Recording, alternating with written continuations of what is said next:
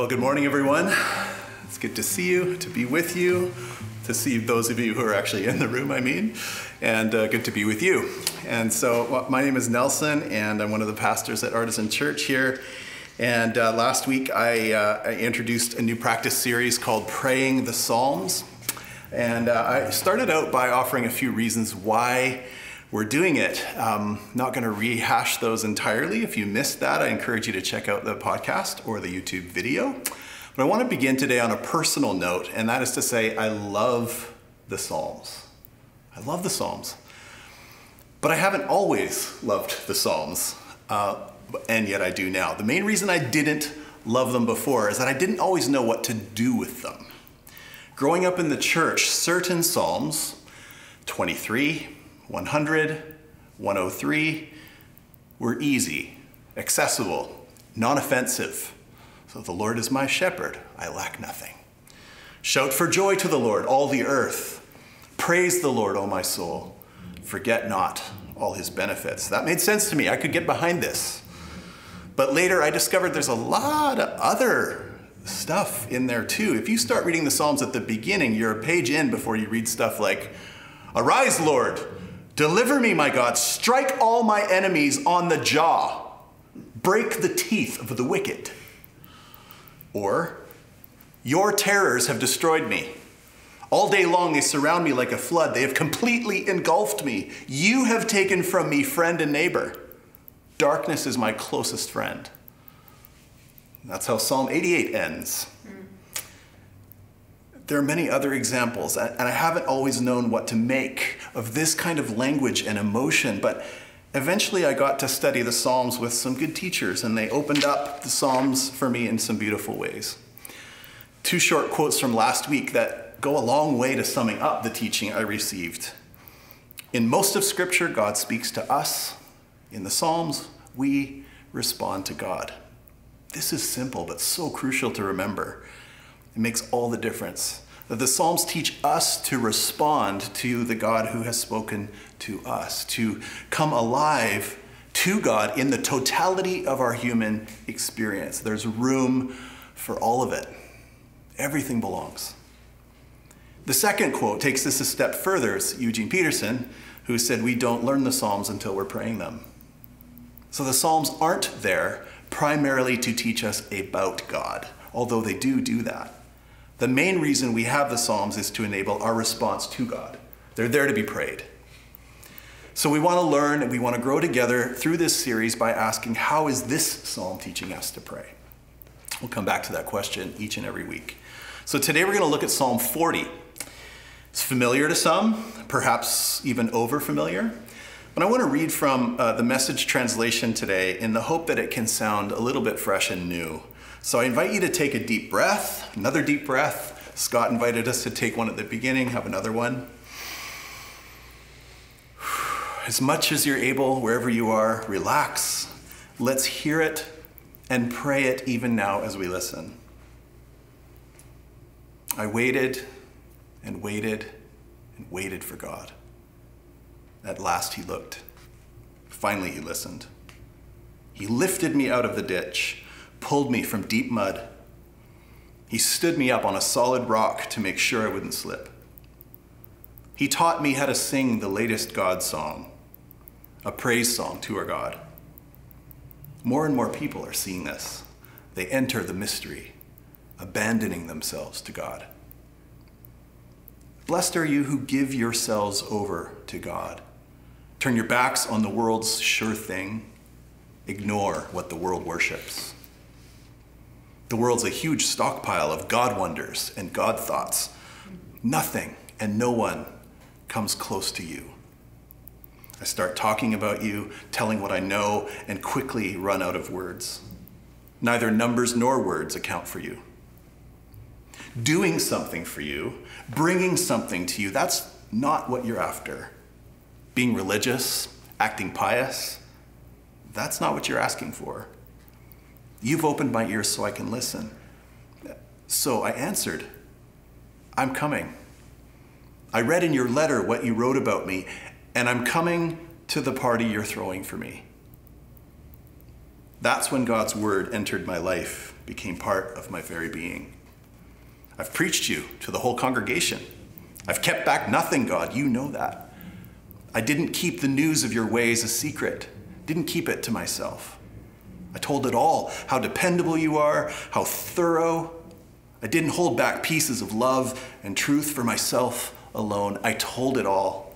Let the congregation know the whole story. Now, God, don't hold out on me. Don't hold back your passion. Your love and truth are all that keeps me together. When troubles ganged up on me, a mob of sins past counting, I was so swamped by guilt I couldn't see my way clear. More guilt in my heart than hair on my head, so heavy the guilt that my heart gave out. Soften up, God, and intervene. Hurry and get me some help, so those who are trying to kidnap my soul will be embarrassed and lose face. So anyone who gets a kick out of making me miserable will be heckled and disgraced. So those who pray for my ruin will be booed and jeered without mercy. But all who are hunting for you, oh, let them sing and be happy. Let those who know what you're all about tell the world you're great and not quitting. And me, I'm a mess. I'm nothing and have nothing. Make something of me. You can do it. You've got what it takes. But God, don't put it off. This is the word of the Lord. Thanks be to God. And a response to the word of the Lord, and we thank God for that as well. It's a lengthy psalm. I'm not even going to try to comment on everything verse by verse. That would be foolish, but I wanted us to at least hear the whole thing. So if you're following in a Bible or an app, check out the heading. This is another David psalm, which could mean he authored them. David is known for his poetic and musical ability. The headings that contain historical occasions, we can imagine David living those things. On the other hand, some psalms seem to have been written after David's time. Maybe the speaker was a descendant of David, or it was written for the Davidic king. So sometimes David's name seems to be used in a much broader sense. We can't always be sure. But if a psalm's heading mentions David by name, I often find it helpful to picture him. So, Psalm 40. What U2 discovered back in 1983 when they started performing their song 40, and what we're being reminded of now, is that this psalm is well known for good reason. Verse 3 begins, "He taught me the latest God song, a praise song to our God." In the NIV it says, "He put a new song in my mouth." A new song. We can relate to the desire for newness, can't we? Whether it be a new podcast to subscribe to, a new Netflix series to obsess over, a new artist to discover, a new bike, a new job, a new president, a new relationship, new perspective, new motivation, new vision, new purpose. We all want and need newness. The longing for newness is universal. Why? Because things get old. They no longer fit. We get stuck. We get bored. We sink. We fall. We feel caught. We feel pain. We feel small. We feel unseen. We feel abandoned, left behind, forgotten. And sometimes we bring these things on ourselves, and other times it's done to us. Whatever the cause, we know what it is to be stuck from time to time. It's part of being human. And because of this, we often find ourselves in times of waiting. Now, "I waited patiently," as verse 1 appears in the NIV, is recognized by many scholars as a weak translation. The Message gets us closer to the sense of the original Hebrew, as it says, "I waited and waited and waited for God." Another option, "I hoped intensely for God." Intense hoping, waiting, longing, these things are so universal. We can't hold back from expressing them, and no wonder they result then in some of the best art. I love what Walter Brueggemann said. "The people on the inside write memos. The people outside, poetry." Speaking of poetry, Did y'all hear Miss Amanda Gorman on Inauguration Day? The first National Youth Poet Laureate in the U.S. brought it. If you missed it, go look up Amanda Gorman and listen to her read her own poem, The Hill We Climb. It's incredible. One of my favorite follows on Instagram is a Black writer and podcast host named Dante Stewart. I want to share his reflections on Amanda Gorman. He said, Amanda Gorman. Her words leaped and danced and shook our bodies and set our souls straight. Though we grieve, we grow. Though democracy is delayed, it is not defeated. Yes, sister, yes, we shall leap and dance and shake our bodies. We live, we hear. Thank you, Amanda Gorman. We hear. I can't help but think of what young people in this nation saw in Amanda Gorman. She took them and America seriously.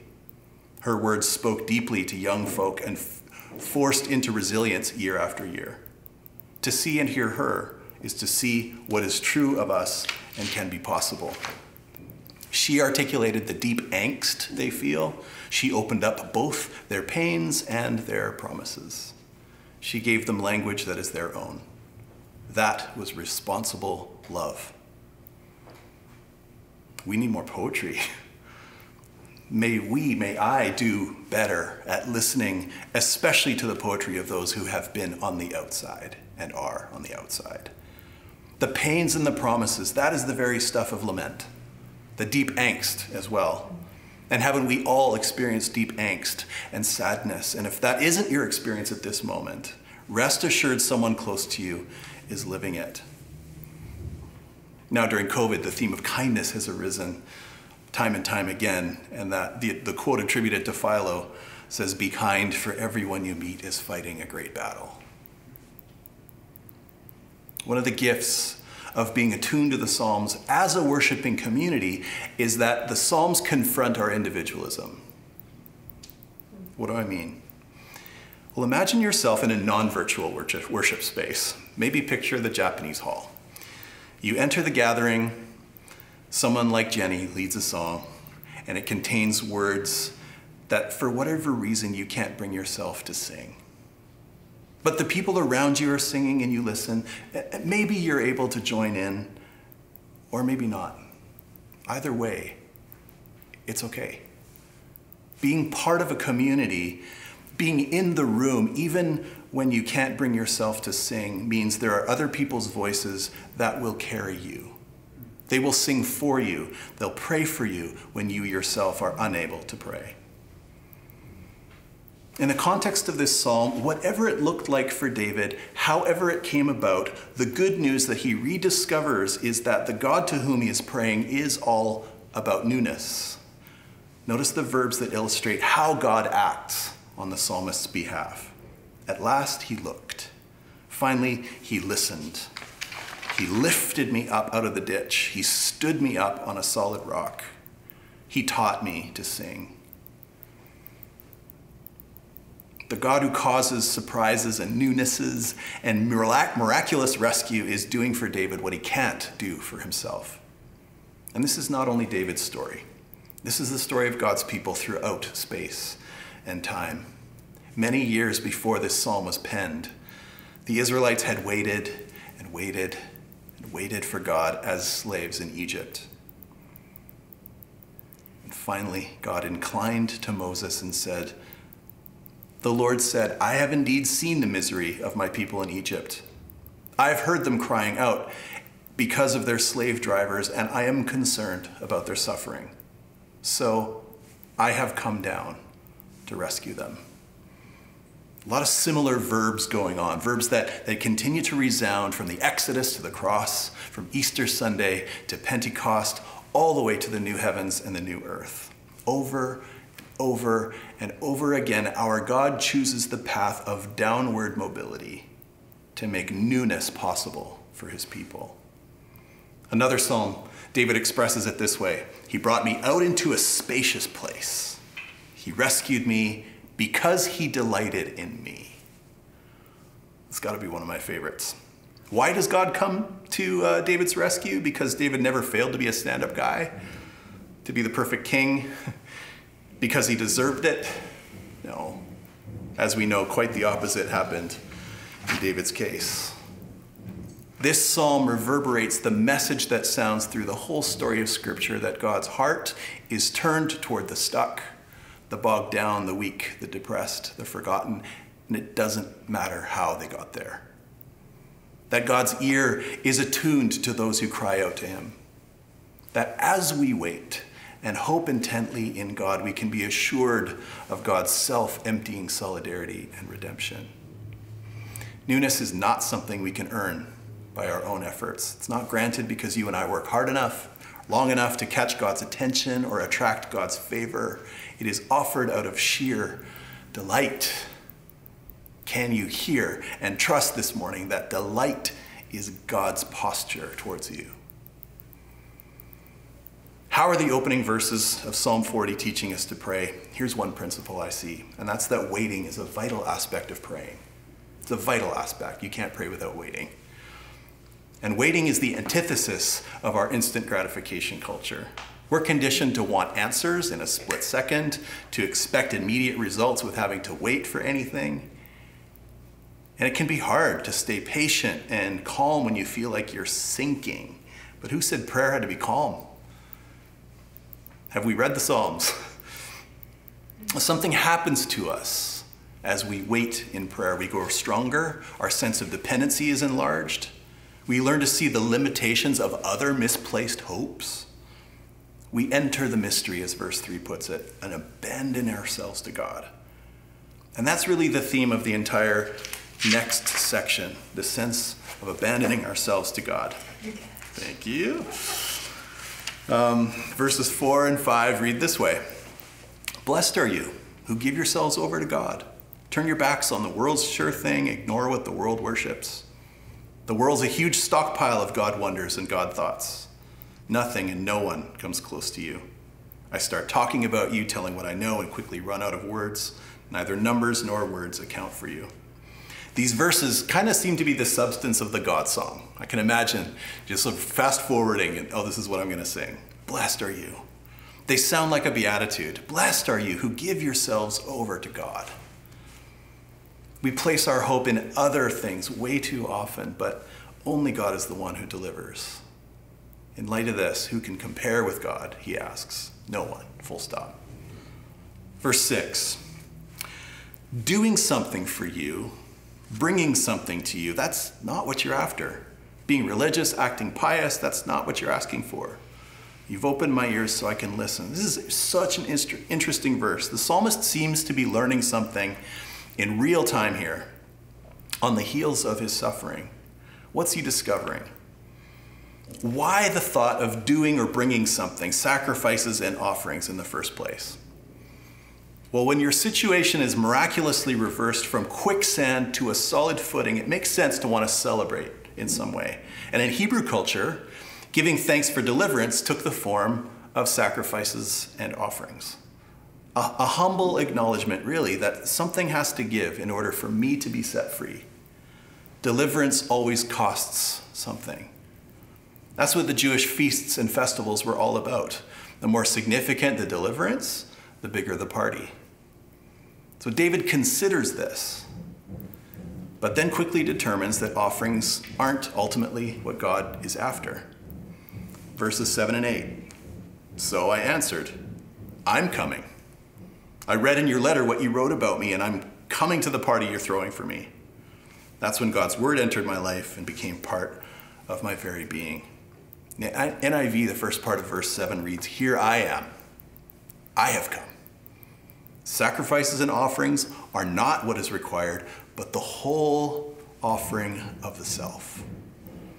Not a substitutionary offering to placate a violent deity, but a free giving of oneself in response to love, out of a renewed desire to realign my life with God. This is what the psalmist is awakening to as his ears are reopened after being filled with mud.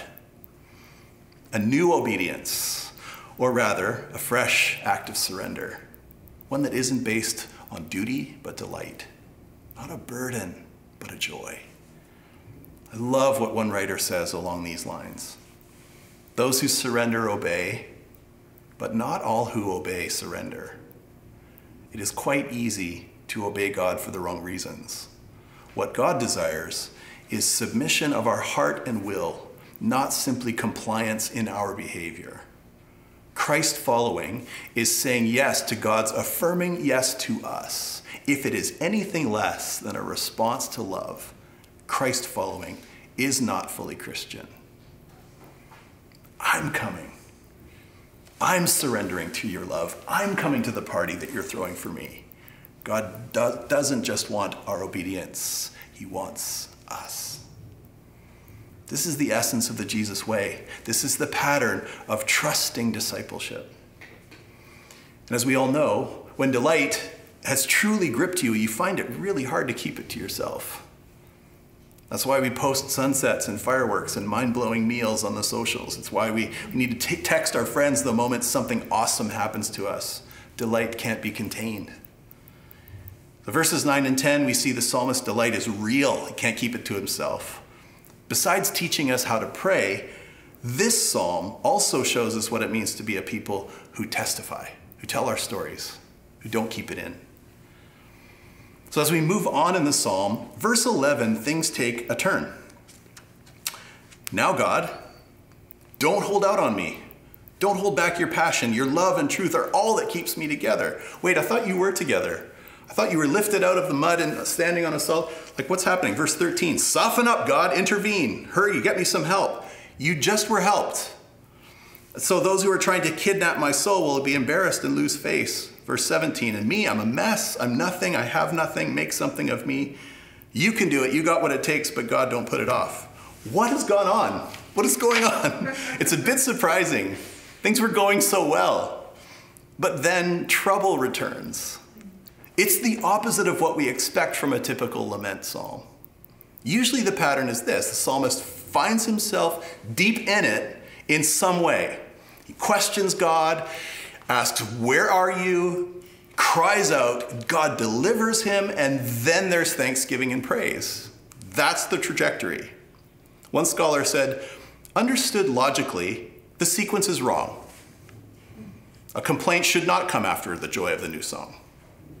So what's going on? Well, 40 is an unusual psalm. It's a departure from the normal, the expected pattern. And in the Psalms, that happens from time to time. So much so in the case of Psalm 40 that in terms of genre or type, scholars have found it hard to pin it down to a single one. Some actually categorize it as two genres. Verses 1 to 10 are a thanksgiving, and 11 to 17 a lament. I find that helpful. I also find it helpful to notice that on closer reflection, the sequence is maybe not so backwards after all. Maybe it actually reflects the reality of our lives more accurately in some cases. One writer said it like this, Walter Brueggemann. It reminds us that the move from disorientation to new orientation is not a single straight line, irreversible, unambiguous. Life moves in and out. In our daily life, the joy of deliverance is immediately beset and assaulted by despair and fear. Or we could quote a beloved Canadian poet who said famously, love is not a victory march. It's a cold, it's a broken hallelujah. The way of Jesus is not easy, nor is it always pretty. In this particular season of the life of Artisan, we're feeling this. It requires vulnerability. It takes courage. It takes ongoing trust and daily surrender to the love that holds us all together. So in considering our response to Psalm 40 this morning, we've already touched on a few invitations that this psalm holds out for us. We could summarize this way, that the need to actively wait in prayer. Waiting is a vital aspect. The call to be storytellers and testifiers to God's loving rescue. And also the reminder to turn to God not only in joy, but also in trouble. Or not just in trouble, but as well as in joy. Later in the New Testament, the writer of Hebrews puts some of the words of Psalm 40 on the lips of Jesus himself. It says in Hebrews 10, therefore, when Christ came into the world, he said, sacrifice and offering you did not desire, but a body you prepared for me. With burnt offerings and sin offerings you were not pleased. Then I said, here I am. It's written about me in the scroll. I have come to do your will, O God. Christ is the one who most perfectly embodies complete surrender to God. Jesus, above all, makes it plain why self-offering is so much more important than any other kind of offering. Other offerings were only ever intended to be symbolic of self-offering. That was what the Old Testament law was really saying in setting out offerings. More than anything else, these sacrificial aspects were designed to symbolize Christ's own self-offering on the cross. The final, absolute model of self-abandonment is Jesus himself. With his ultimate self-offering, any other type of sacrifice has ceased to have any significance in God's plan for the world. On that basis, we too are invited to come to the Lord's table, to receive the bread and the wine every week, every time we're together, the symbols of God's self-giving, co-suffering love. So I want to invite you to the table in just a moment. But before I do, we've said this is a practice series, so I want to give you some options and some invitations to practice this week. 3 possible ways to enter the mystery, to abandon yourselves to God by praying the Psalms. One thought would be to pray Psalm 40 every day this week.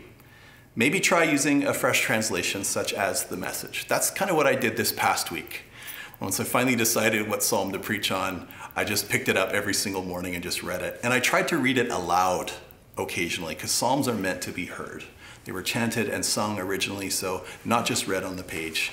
That's one thought. Just read it every day this week. Second idea, go back to 1983 and listen to U2's 40 every day this week. And just notice what you notice. What does it stir in you? What does it draw out of you? Third idea, pray Psalm 40 with journal in hand. Keep reading until you get stuck on a word or a phrase, something that stands out to you in some way. And when that happens, stop and pray your response to it by writing it down in your own words. Just have the journal handy, take a pause, and maybe you don't even get any further than that place where you initially got stopped. Next day, maybe just pick up from there and keep going. These are just a few ideas. I want to invite you to experiment as you feel led by the Spirit during this practice series, but wanted to offer those. Let's have a brief silence to just consider these invitations, and then we'll read our table liturgy together and come to the Lord's table. Brief stillness together.